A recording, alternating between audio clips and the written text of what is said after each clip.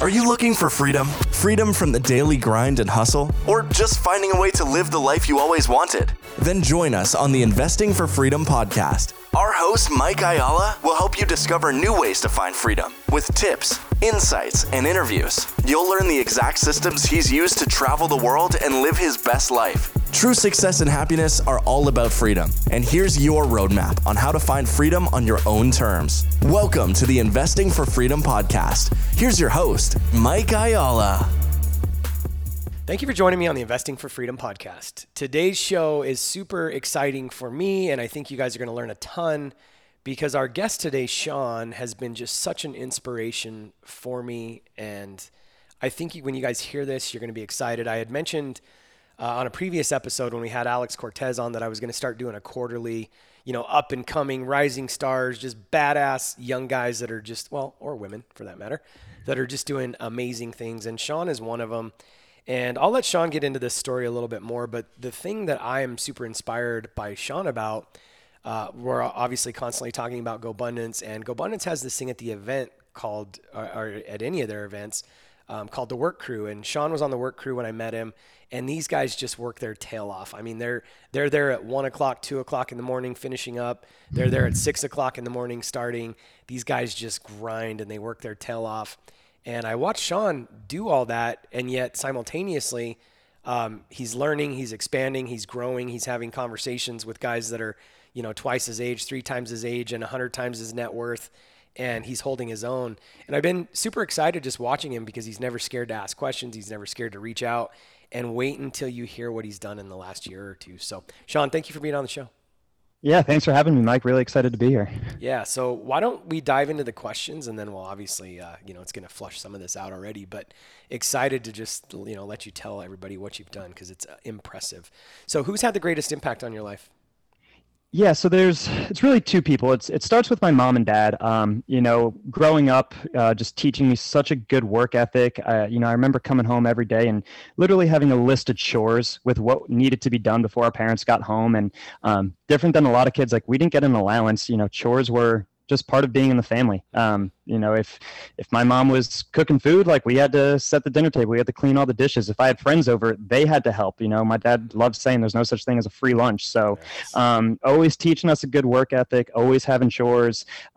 They really drilled into us, like, if you're going to half-ass it, just don't do it. And that wasn't really an option. If we did that, we just had to do it again. So really good work ethic at a young age from them. And then also just being extremely supportive. Like I could have gone in any direction, Mike, and my parents would have been there telling me, you're going to be the best at this. Like there was never a time where they weren't supporting any decision that I ever made. So that really helped, with the foundation of like knowing that I always had my parents supporting me. And then as I got older, I moved from Philadelphia to Portland at 24 and came out to this side of the country without knowing anyone. And I got really lucky and met a guy named Neil Collins, who I think you might know Neil, but he was in GoBundance for a while.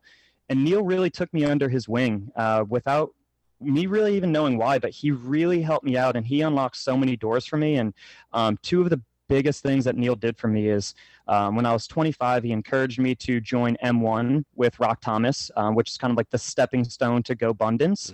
Mm-hmm. So I joined M1 and that was a life-changing experience. And that really helped set the foundation for, what I would do over the next couple of years.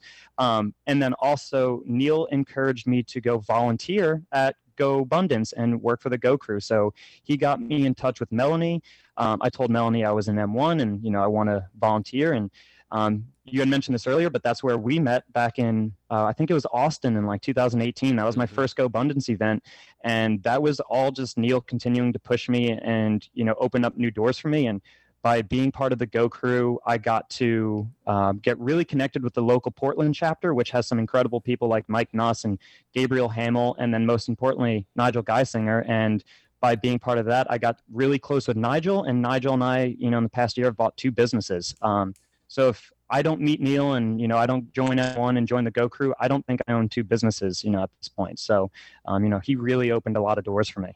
Wow, that's impressive. And the thing that I want to say on that, just because I think, again, as we really talk through your journey and your story, if you hadn't met Neil, there's no GoBundance. If you hadn't joined GoBundance or Work Crew, there'd be no Nigel. And then you said there'd be no 2 businesses.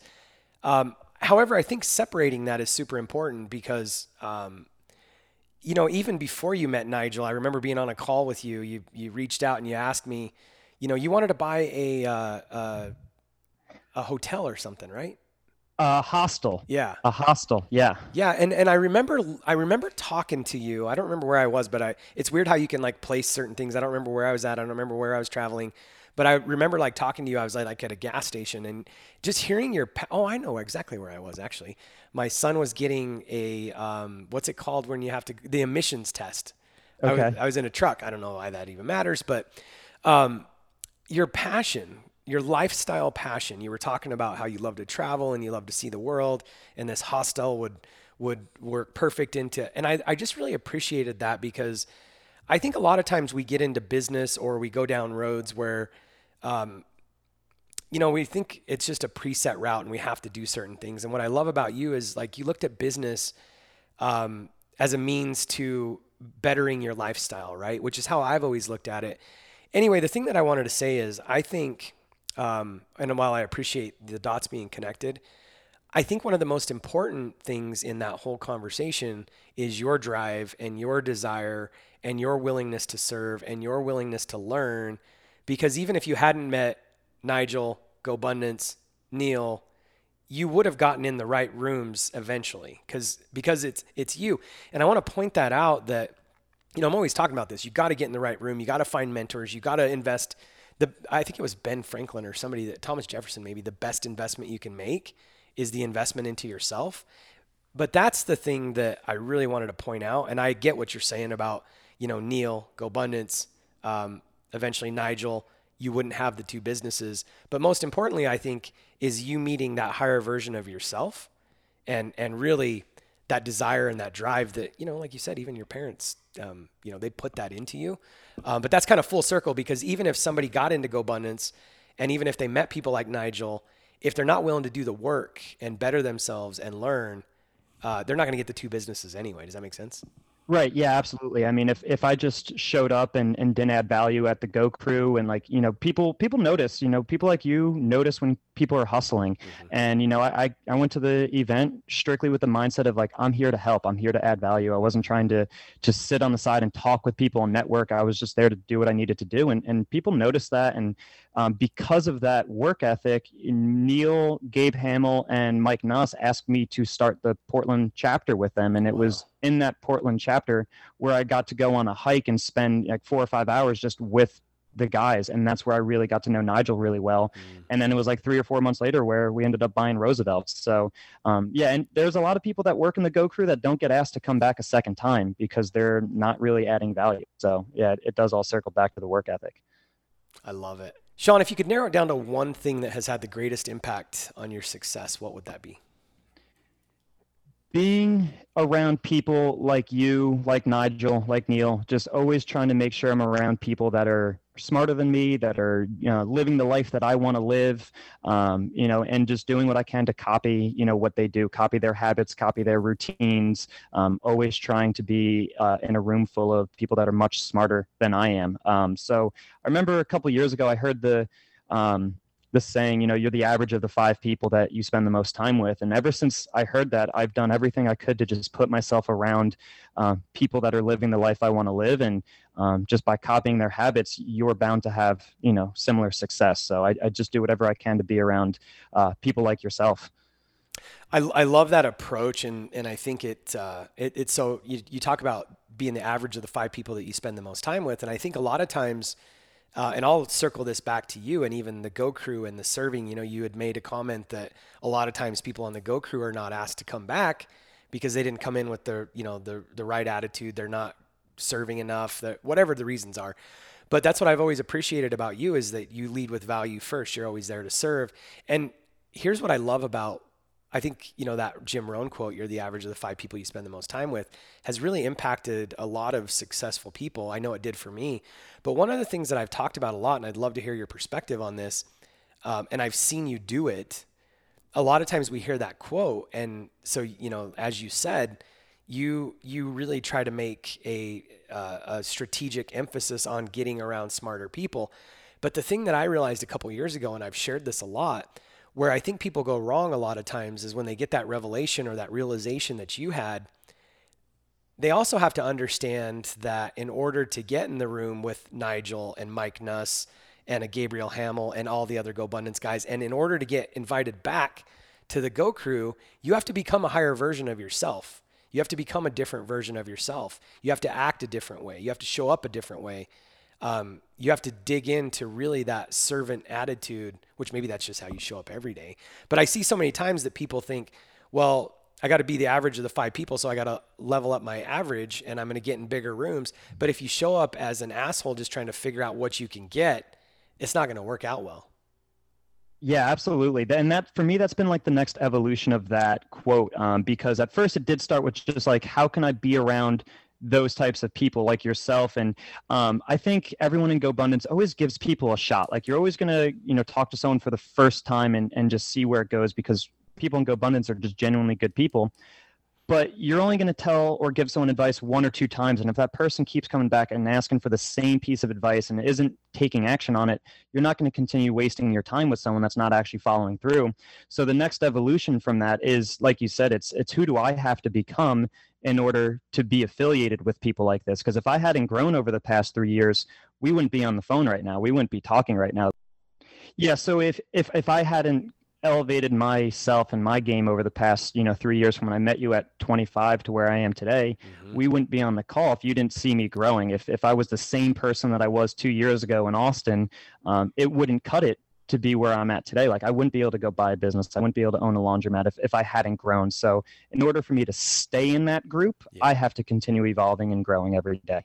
That's such a good point. And I love how you just bring that down. Because again, I think a lot of times when we hear that quote, if we look at it from a selfish perspective, we're just like, okay, how do I get in bigger rooms? But the reality is, and I love how you just put that, if you hadn't continued to grow and escalate, you can't get in bigger rooms. You wouldn't be on this call right now, because, my audience is looking for inspiration and how do they do what, my guests have done.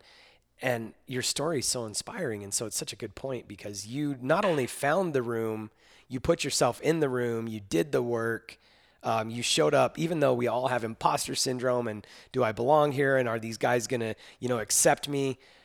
We all deal with that every single day, but you showed up, you did the work, and you're a badass. I appreciate it. Thanks, Mike. Yeah, I love it. It's exciting. Okay, so question number 3. What was your greatest setback and what did you learn from it in all of your 27 years? Yeah, so this one, holding on to my W-2 job. I took too long to bet on myself. And, I left the W-2 world at 26 after we bought Roosevelt's. But man, I remember at 21, I was living in Philadelphia. I was working for Enterprise Rent-A-Car, and I was dropping this guy off, and whatever I did, I must have impressed him. And he was like, look, quit Enterprise, go get your real estate license and come work for me. You're going to make a ton of money, but you're going to be 100% commission. And I just remember being 21 thinking, I can't be 100% commission. Like I need the paycheck. I got student loan debt. I got rent. Like I need that safety net of a week or biweekly paycheck.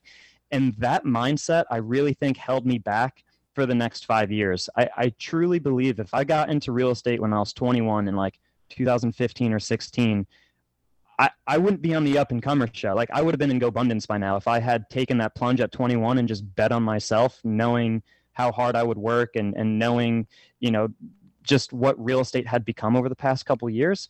But I held on to that job. I held on to the safety net of having, a weekly paycheck. And it wasn't until I was 26 where I finally let go of that. And things have just expedited from there. I mean, it went so quick after I quit the W-2 world, but I really think that set me back like 4 or 5 years just holding on to it. Wow. Is there any, as you're saying that, I'm just thinking back because I was 24 when I left my W-2 and started my first business, and same, like, why the heck didn't I do this sooner? I mean, everything tends to work out. And I think it's kind of the same principle. I mean, it's not like you can just quit and expect everything to come to you, but if you quit and do the right things, get in the right rooms, make the right investments and buy the right business, et cetera, it's going to work out. But thinking backwards, I'd like to just dissect this because there's probably a lot of people listening that are wanting to quit their W-2 and they're scared to do it. Is there literally a point where you think you can see something that you should have done it sooner, or do you think you should have just dove in? Well, it's definitely not for everyone. I mean, some people, and probably not the listeners of your show, but some people just honestly are meant to be employees. Like, not everyone is meant to go out and take that dive. But I would bet anyone listening to your show is the type of person that would probably do better betting on themselves than relying on a W-2. Now, I mean, don't get me wrong. It's not like I was making a ton of money. If I was making $250,000, $300,000 a year, it's a different story. I was making $80,000 to $95,000, like, which is good, but it's not life-changing money. I could have made a lot more if I bet on myself, but there was always something inside of me that just hated working for other people, from a little kid, hating teachers to hating, authority in some way or another to hating bosses. So I always had that inside of me, knowing that I would always just be better if I controlled everything. But I was always scared to take that leap. And it wasn't until I bought the business where I saw that opportunity of, like, if I want to grow Roosevelt's, I need to be here full time. So I'm going to sacrifice a little upfront money for the long-term wealth that owning your business can give you. Yeah. You may have touched on this already, but did you actually pass up opportunities that you were scared to take, or did you just not see something? Roosevelt's was the first one where you're like, I got to do this. So I passed up getting my license at 21 because the idea of 100% commission scared me. At 21 years old, I had maybe $1,000, $2,000 in the bank account, like living in some dumpy apartment building in Philly. And what really actually killed me is I wanted to buy an investment property at 21 because our landlord was literally traveling Colombia, like living the life, and we were paying his mortgage for him to live in an apartment that had cockroaches in it. Like, it was a dump, Mike. And this guy was just traveling Colombia, and I was like, that's what I want to do. But at 21, I didn't have the group to encourage me. I didn't have support. I didn't know what I was doing. I had never heard of Bigger Pockets or anything like that. So I just let it pass by the wayside. At 24, I had an opportunity to take a job in the tech world, which if I had gotten that, I probably would have been making $250,000 in sales. But that was, again, a small step back to take a big step forward. And that scared me. I didn't want to go backwards in life, and I couldn't see the bigger picture. And my mom still gives me a hard time about it to this day, because my little sister's now doing that, and she's making a boatload of money at a very young age. And that could have been me, but I was scared to do it. And it was years of prepping myself to the point where I finally felt comfortable to just say, I know enough. I have enough support. I've practiced and studied enough to where it's time to do this. It's time to bet on myself. You said that your mom gives you a hard time. Are your parents entrepreneurs? Yes, they both have owned their own. My mom has had her own staffing business for a while. She's been an IT recruiter for like 20 years, and she's always had her own business. There was a time when I was really young that my mom and dad owned a business together, but a little bit. I wouldn't say extremely entrepreneurial, but my mom definitely had it. My dad's just always killed it in his job. He's just always been a high income earner and done extremely well. He was a mortgage broker.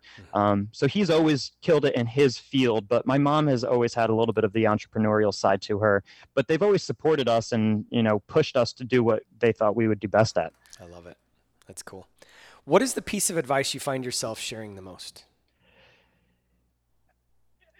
It really comes down to mindset. I think I'm always trying to encourage people to adopt that miracle morning mindset of, like, wake up every morning, maybe an hour or two earlier. So I like to get up at 5 a.m. And if you're an evening person, maybe set aside 2 hours in the evening, but making sure I'm meditating every day, journaling, whether it's gratitude or goals or affirmations, exercising, visualizing. So if you can break that down into a daily habit and start to control your thoughts, and just control your breathing and write down your goals every single day, it takes a really big, overwhelming goal of, like, I want $10,000 a month of income or 100, units. And you can just break that down to little daily tasks. Like, all you really need to be doing is reading a business book for 20 minutes a day, meditating for 10 minutes a day, consistently writing little things down.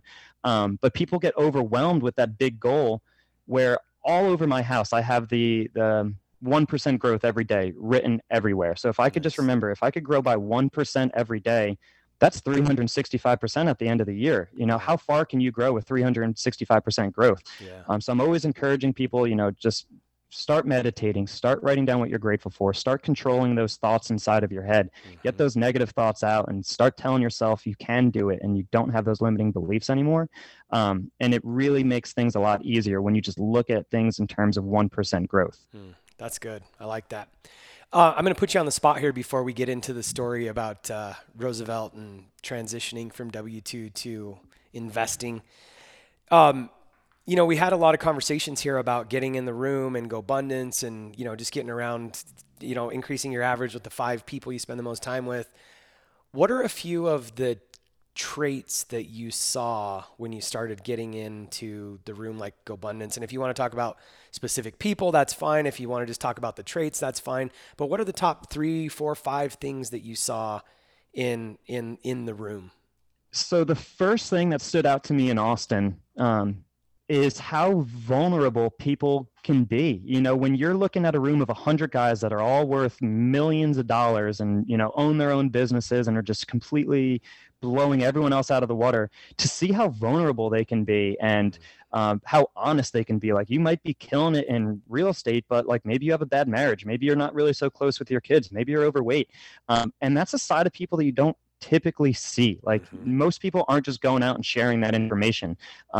And how open people are with their finances and with money. Like, that was never a thing that I had growing up. Like, we never really talked about money too much. We never really were open about our finances so to see where you guys are killing it and then where you guys are struggling and asking for help, it made me look back and say, well, I was like 24, 25 at the time. I was like, if these guys can do this, then, why can't I do this? So then I started having my own little pods with other guys that are part of the Go crew, and we just copy what you guys do.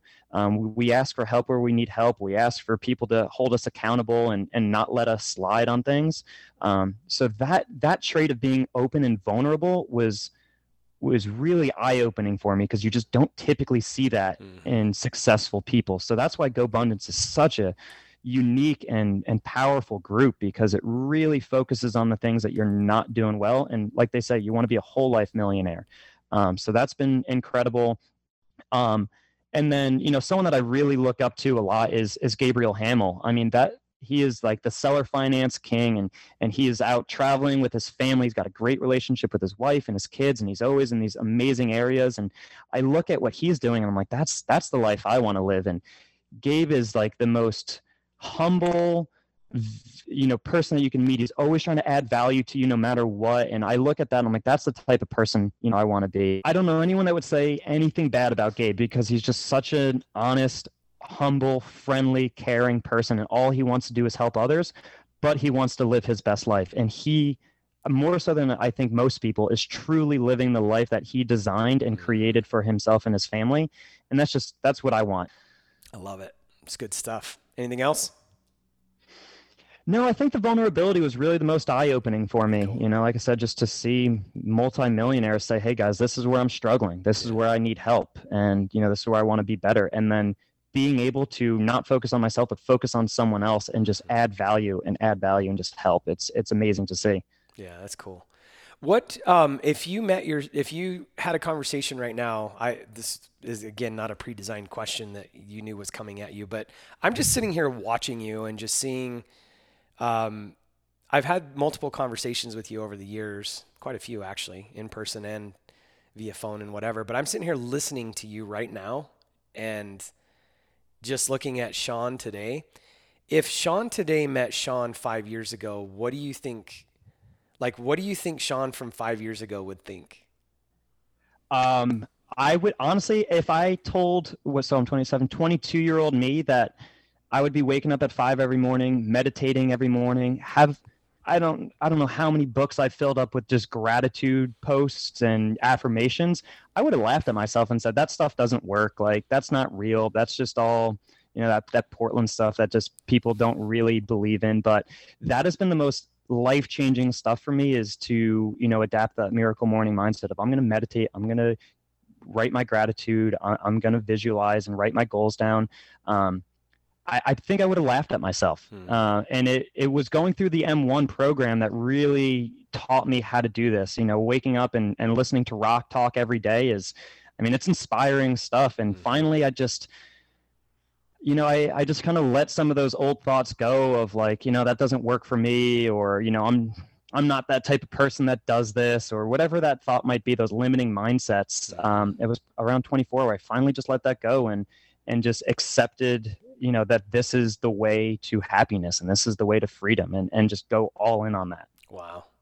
And I've been thinking about this a lot because, it's been said, and I don't know what the truth is behind the actual numbers, but it's been said that, we use a certain percentage of our brain, 10, 15, 20%, whatever the number is. And I've, through following Michael Singer and reading Surrender Experiment and just I've been working with a coach lately, probably the last 6 months, it's really been helping me just tap into some of my own greatness. And the thing that I think all of that does that we don't understand. So the Sean 5 years ago just didn't understand what it does for you. And what it actually does is allows you to connect, to your whole being, to that greatness that's within you. When we get our brain in the way, which is probably truly, 10, 15, 20% of what we can actually process, when we really start tapping into that subconscious and our true desires and what we actually really want, I think that's where the magic really happens. And so I think sometimes, our earlier self, our younger self can't understand, well, why would meditating or why would journaling, like, what is that? The brain disconnects from that, because what does writing down what I already know? That's what the brain's probably thinking, right? What does that do for me? Or what does meditation do? Any thoughts? Yeah, well, I think for me, what it was so impactful was like when I was 22, I would go work a job I didn't like. I'd come home and immediately throw on the TV and just sit and lay on the couch and, have a beer, whatever it might be. And I never actually spent time in my own head to think about what I really wanted. Yeah. I just expected things to change. I just expected good things to come my way and opportunities to show up, but I wasn't actually out there looking for them. Like the reason I have a business because I went out looking for it. Yeah. But at 22, I was just kind of thinking, good things will happen to me. I don't have to go out of my way to make it work. And I'm just going to sit on the couch and watch TV for 3 or 4 hours a night. But I just had no idea the power of getting into your own head and just sitting and thinking. There was someone you had on your podcast a while ago, and I forget who it was, but they said that they just take an hour or so a week, just sit with a pen and paper and just have think time. And it's not necessarily meditating, but it's literally just thinking and letting those thoughts go through your head, writing every idea down and just letting your brain get through everything it needs to.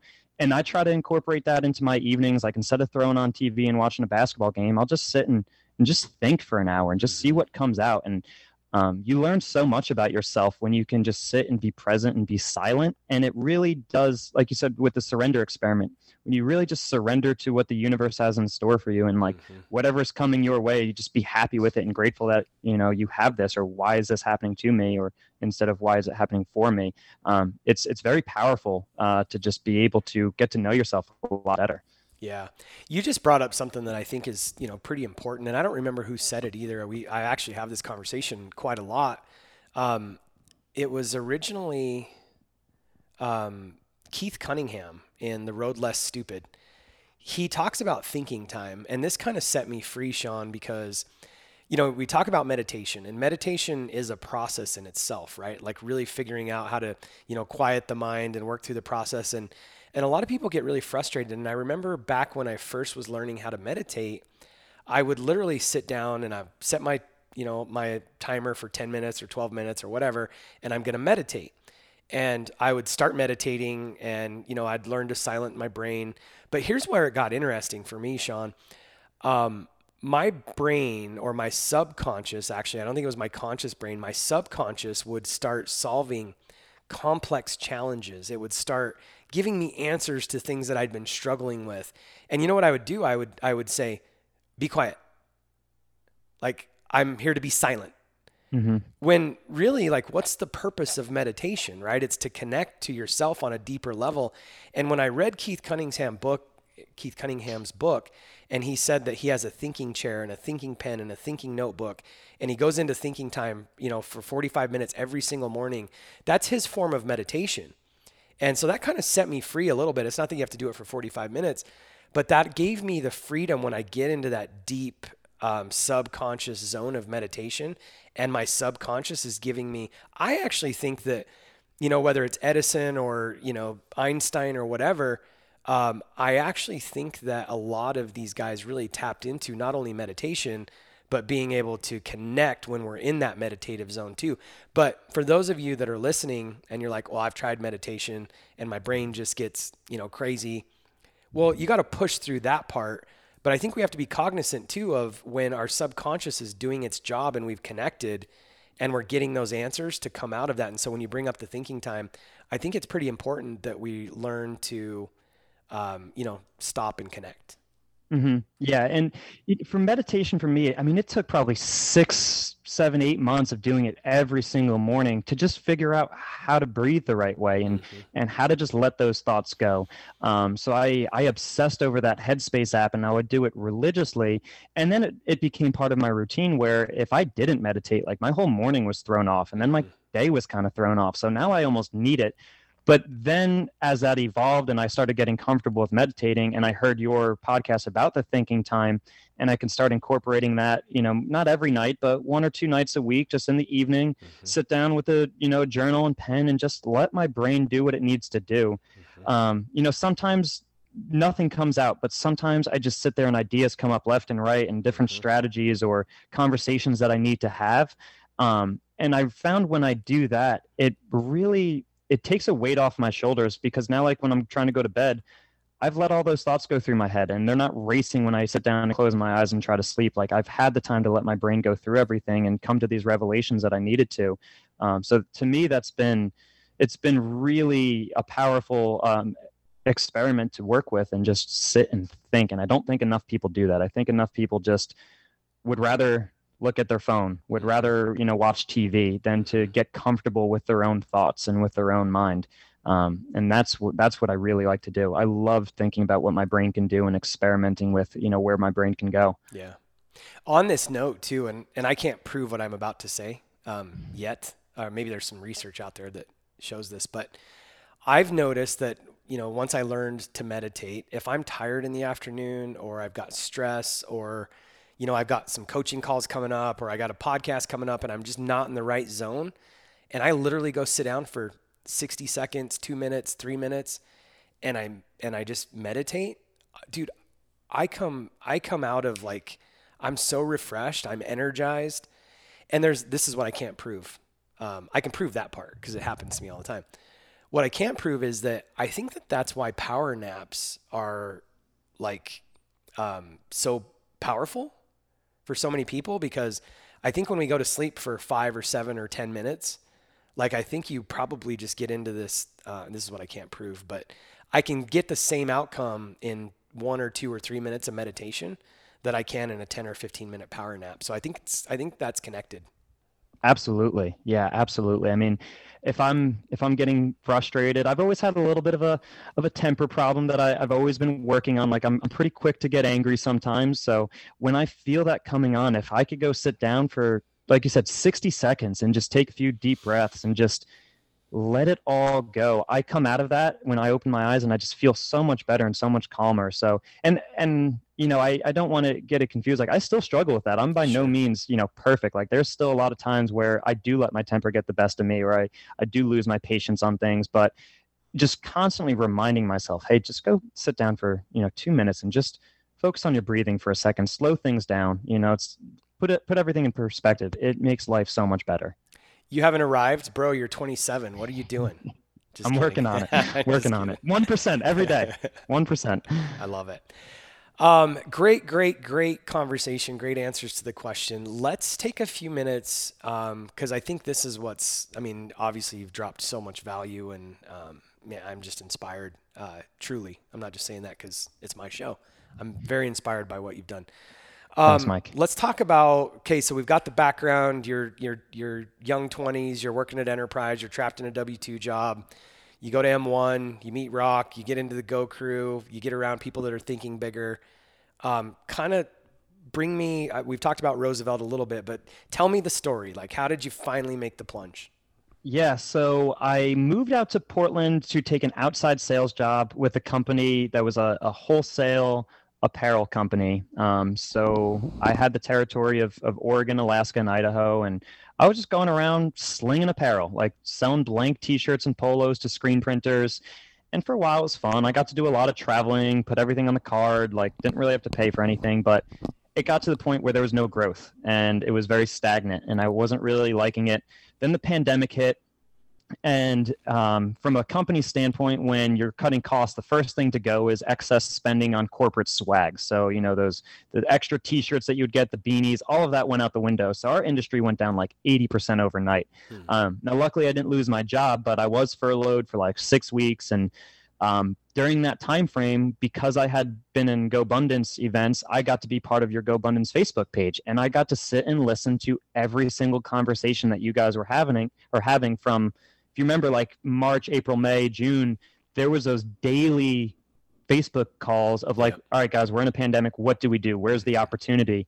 And that's when Nigel starts talking about buying businesses. So I had my job, but we had nothing going on. So I just had all the time in the world to sit and listen to you guys and be a sponge and absorb it. And I had only bought one rental property, so I wasn't really too ingrained in the real estate side of things. Like that's where I thought I wanted to go. But the opportunity was in business. So we made a quick pivot and we went into the business world and start looking for whatever business I thought would be fun, coffee stores, restaurants, like all these businesses that are closing down. And then it finally hit me after like 3 months of just looking at duds that if I'm going to buy a business, I should focus on something that I love. And I was looking around my house. And I had all these plants around my house. I had 80 or 90 house plants. And it was just kind of a happy place. Like I repot them, water them, take care of them. Like it was a calming thing to hang out with all the plants. And finally I was like, why don't I just look for a plant store? So after spending some time on like Biz Buy Sell and Craigslist and all that, I couldn't find anything because the plant industry during the pandemic was actually booming. With everyone at home, they wanted to add plants to their house. So there was a plant shortage around the country. All these plant stores popped up. So I was finally getting discouraged. So I just reached out to a Facebook group and I said, it was a plant group in Portland. It was called like Happy Plant People of Portland, a very Portland thing. Yeah. And I said, hey, does anyone know of a local plant store that's closing because of the pandemic? If so, let me know. I'd love to try to, keep it open. And someone said, hey, Roosevelt's Terrariums announced they're closing today.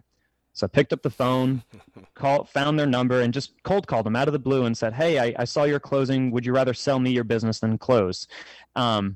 And he said, I would love to sell you my business, but here's the thing. I need to be out of this apartment in the next 2 weeks. So if you want to buy this, you got 2 weeks to buy the store. Wow. And if you remember, I called you. Yeah. We spoke for a little bit and you had like 10 million things going on. And you're like, look, I want to help you, but I just have so many other things that I'm probably not the right person to help you. Yeah.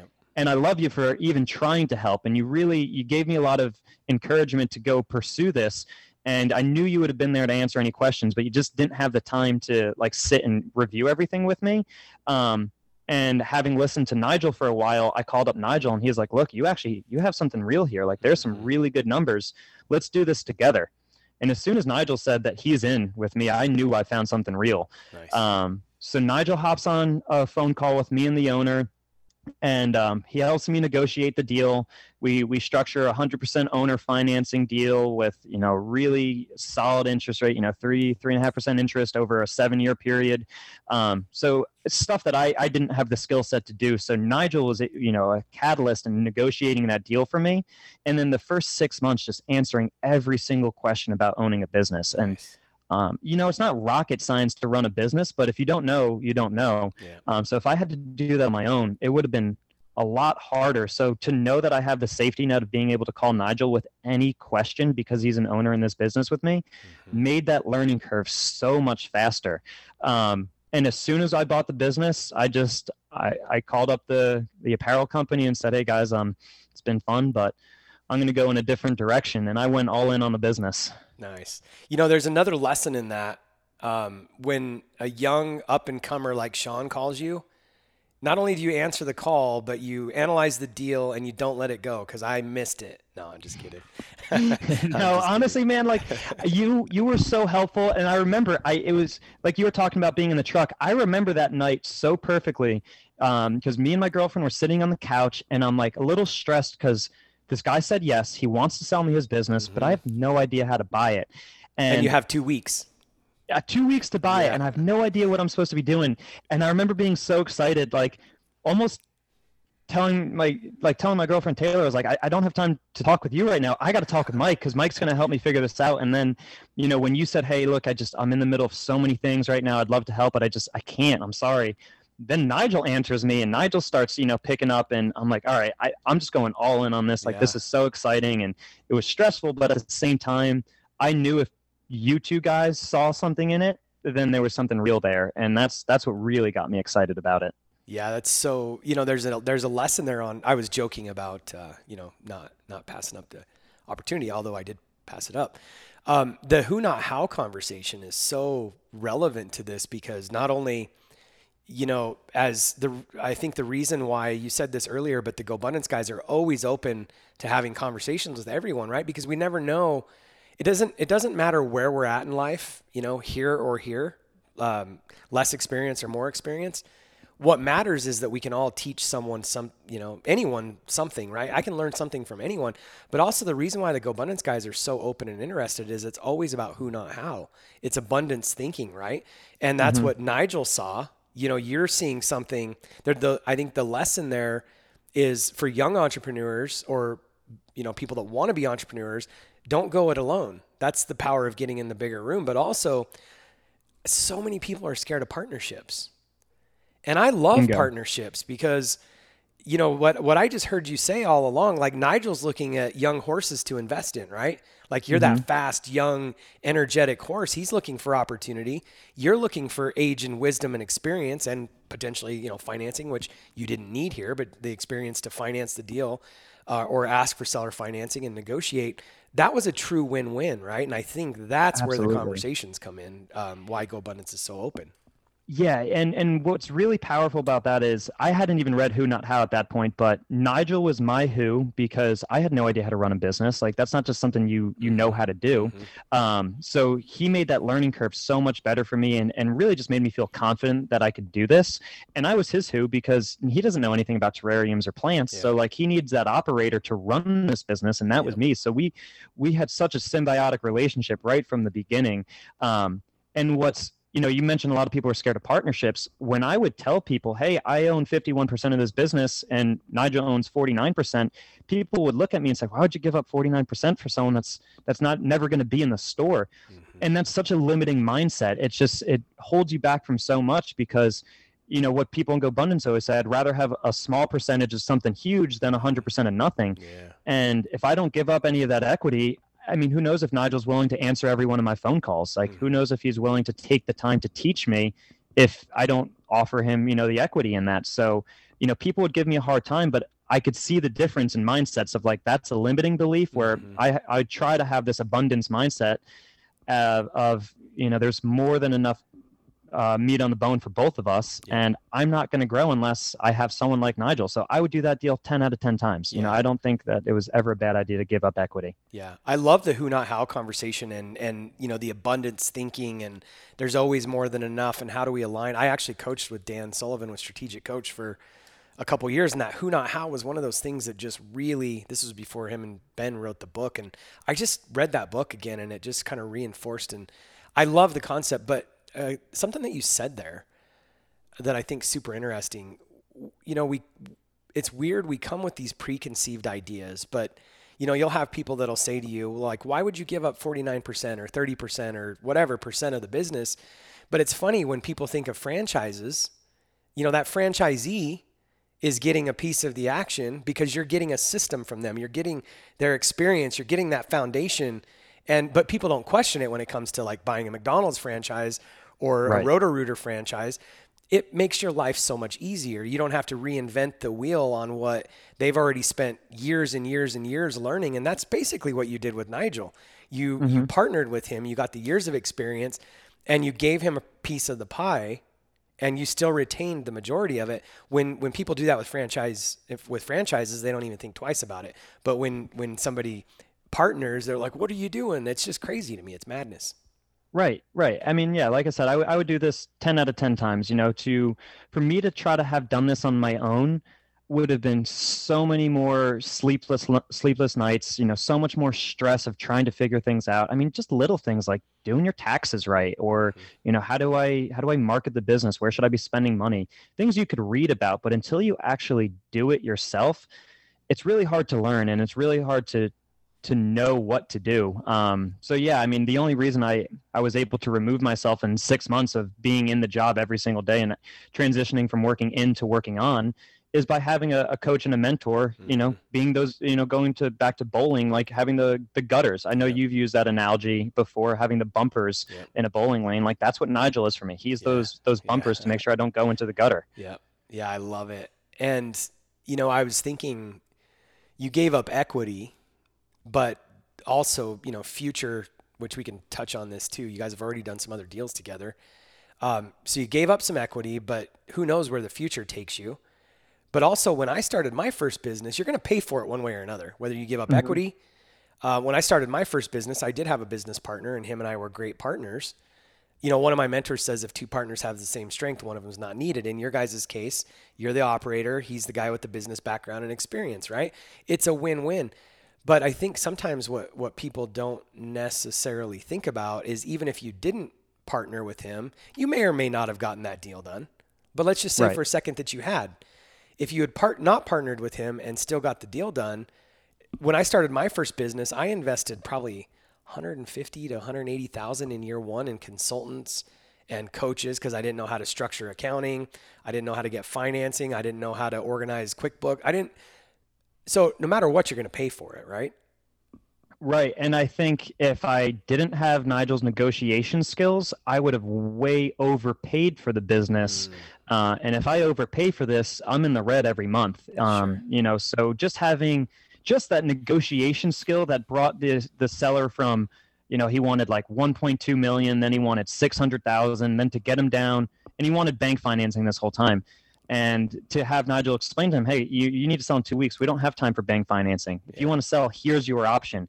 And hey, we would love to pay you $1.2 million, but you've been closed for the past 6 months. Yeah. And we don't know when COVID's going to be over. So, unfortunately, we can't pay you 1.2. You've already said you're closing, so you're already going to accept 0. So let's meet in the middle where both of us are happy. And we landed on, like 300,000 with a huge lump sum of $10,000 down, which, is in the grand scheme of things, we both have 100% return already. So I guess it's now an infinite return because we've already paid ourselves back in less than a year. Yeah. And now it's just all growth. Such a good point. Cause 1.2 down to 300. I mean, out the gate, you saved $900,000 and then the seller, like, dude, come on. Yeah, things that I did not know how to do on my own. So yeah, maybe I could have gotten down to like 500 or 600, but then that monthly payment is too high to the point where I can't cash flow. So, I mean, he earned that 49% with literally one phone call of negotiating that deal for me. Yeah. Well, and even if you guys never did another deal together, which you've already done more, but even if you never did, just the experience that you've gained for being able to do future things on your own, that's what you can't pay for. Right. Right. And then the opportunities that have presented itself since buying Roosevelt's, we've learned that there's not many other stores like this around the country. So, this is what's leading us into the growth of Roosevelt's to open up more stores. We're thinking about the franchise model and how can we open up this unique, profitable business in all these major metropolitan cities around the country. I mean, the plant industry is huge right now. Everyone wants to be in the plant world, and there's no one doing terrariums. So my initial thought, and this is again where his experience comes in, my initial thought was, why don't I move up to Seattle or down to California and just open up a company-owned store? Nigel, seeing the bigger picture, says, hey, instead of having 10 or 15 different employees reporting to you, wouldn't you rather just have 3 or 4 owners reporting to you? An owner is a lot easier to deal with than an employee sometimes. So he came up with the idea of like, let's go down this franchise model. So now we're getting our paperwork ready to go. We're starting the legal work, which is, 60 to 90 day process to get all the legal side done. But once we have our FDD complete and our registrations complete, like we're going to start talking with people about franchising and opening up stores around the country. And, I'm super excited to see that because there's some cities that I think would crush it, like Austin, the Portland of Texas. They say keep Austin weird. I think it'd be a killer spot to have a store like this, or, back where I'm from in Philadelphia. So just, again, having that experience, being able to say, hey, instead of doing this yourself, let's give up some of the equity to grow a lot bigger, and let's open up 100 stores instead of 2 stores. That's just amazing, man. And so are you going to keep the Roosevelt Terrarium? Is that going to be like the franchise thing, or what's? Yeah, so that's the goal for right now. I mean, we've bounced around the idea of changing the name a little bit, but Roosevelt's has such a good loyalty, such a good fan base. I mean, it's been around for almost 7 years now that, I think it would be easier to just stick with Roosevelt's and give people our model. And it's a very turnkey model. I mean, the systems that the previous owner put in place made it very easy for me to step in, and now makes it very easy for me to train others on what to do with the systems that we've created. So it's really exciting to see, what we can do with this, after we get the legal work done. Yeah, that's exciting, man. And my 2 cents, not that it matters, but I love the name. Yeah, me too. Yeah, I just think it's perfect. It has like this, I don't know, it just has, it's got a great feel. So you guys are, obviously you're not there yet, but you're going through the franchise process. And so here in the near future, people are going to be able to actually open a terrarium store. We were talking about this earlier. I mean, just even, again, people question why you would give up equity, but they don't question the franchise model. But the reality is you've built this, you bought this and then expanded on it, this great little store and system. People can actually order online kits from you, right? And build their own terrarium. Yeah, absolutely. We're going to do that with your family. We're going to ship everyone a kit and hop on Zoom and do a terrarium building class on Zoom. Totally. And that's what's so cool about the stores. Like a lot of these retail stores aren't going to survive because everything can be replaced with AI and new technology. You can never replace the hands-on experience of having a live in-person class and getting your hands in soil and actually planting something that you're going to have for years. You can never replace that with technology. So just that hands-on experience is what makes the store so unique. And that's why I think, with how many people have adapted and become plant people, I think it would just do so well in so many different cities. Yeah, that's cool. I'm excited. So if people are interested in, talking to you about maybe potentially franchising when the time is right, how do they get in touch with you? Yeah, either shoot me an email or message me on Instagram, and maybe we put in the show notes or something. But it's just at Sean Ade on Instagram, or my email is just SeanJerome44@gmail. And just let me know where you're at in the country, and give me a way to get in touch with you, because as soon as we have the legal work done, we're going to start moving quickly and wanting to open this up. So just shoot me an email or message me on Instagram and just let me know you're interested. And as soon as we have our back end taken care of, we're going to start looking for people to open up the first few stores. That's cool. That's exciting. We're actually in the process of moving to Austin, and my daughter just loves plants and trees. That's why we were going to do the family thing when we have an opportunity. I think this would be a store that she'd be interested in franchising. Like, I'm kind of intrigued by it. So I'll get on your list. One last thing, and then we'll close it up. You guys bought a laundromat together too. We bought a laundromat. Yeah. Just, what's today? Almost 2 weeks ago we closed. So that's been the newest adventure for us. Yeah. You and Nigel together. Yeah. Me, Nigel, and then a really good friend of mine here in Portland named Kyle. Kyle and I are kind of the 2 operators doing everything on the ground. And then again, Nigel's just taking the role of being the mentor, the experienced member, since he already has a laundromat that he owns himself. So he can really tell me everything that I need to know about owning a laundromat. So again, it's just cuts out that learning curve. Just, learn from Nigel instead of having to do it all on my own. Super, super cool. So one of the things with the up and comers is, I got to have you back because we got to check in. And I know that when we talk a year from now, obviously you and I are going to talk between then, but when we come back on the show a year from now, I'm just excited to see what you've done. So tell us one more time, what's the email and what's the Instagram handle? So Instagram at Sean Ade, and email address just SeanJerome44@gmail, and we can email that to you or throw that in the show notes somewhere. But yeah, that's the best way to get in touch with me. Just shoot me a message on Instagram. I have a few friends getting on me about not posting enough about the laundromat, so I'll do a little bit more about sharing what we're doing there. But that was a lot of fun. Hopefully, gonna buy a few more of those. It's a cool industry. You'd love this too, Mike. I got to throw this out there. Yeah. We negotiated 0% interest for 3 years on this laundromat. So that's so cool. Talk about, a good deal. We got 100% seller financing with 0% interest. So another really, really good operation we got going there. Yeah. I think sometimes when we say these things, like, people don't believe it's true, but you never know what the seller's position is or what their, desire is. And a lot of times these people just want the business to continue on. They need out or they want out for whatever reason. And that's where the opportunity lies, right? Yeah. He just wanted out. I mean, this man's a very successful dentist. He bought this business as a way to shelter some of his income because he's a very high earner. So he had no idea how to run a laundromat. He had it for 7 years and he did a good job, but he didn't have the business sense where that's what Nigel has. And all he wanted was a sizable down payment and to be done with it. So for him, we paid him what he wanted and he didn't care about the interest. He doesn't really care about the monthly payments. So 0% interest over a 3-year period with, everyone talking about inflation coming up and, how can you hedge? Where can you put your money?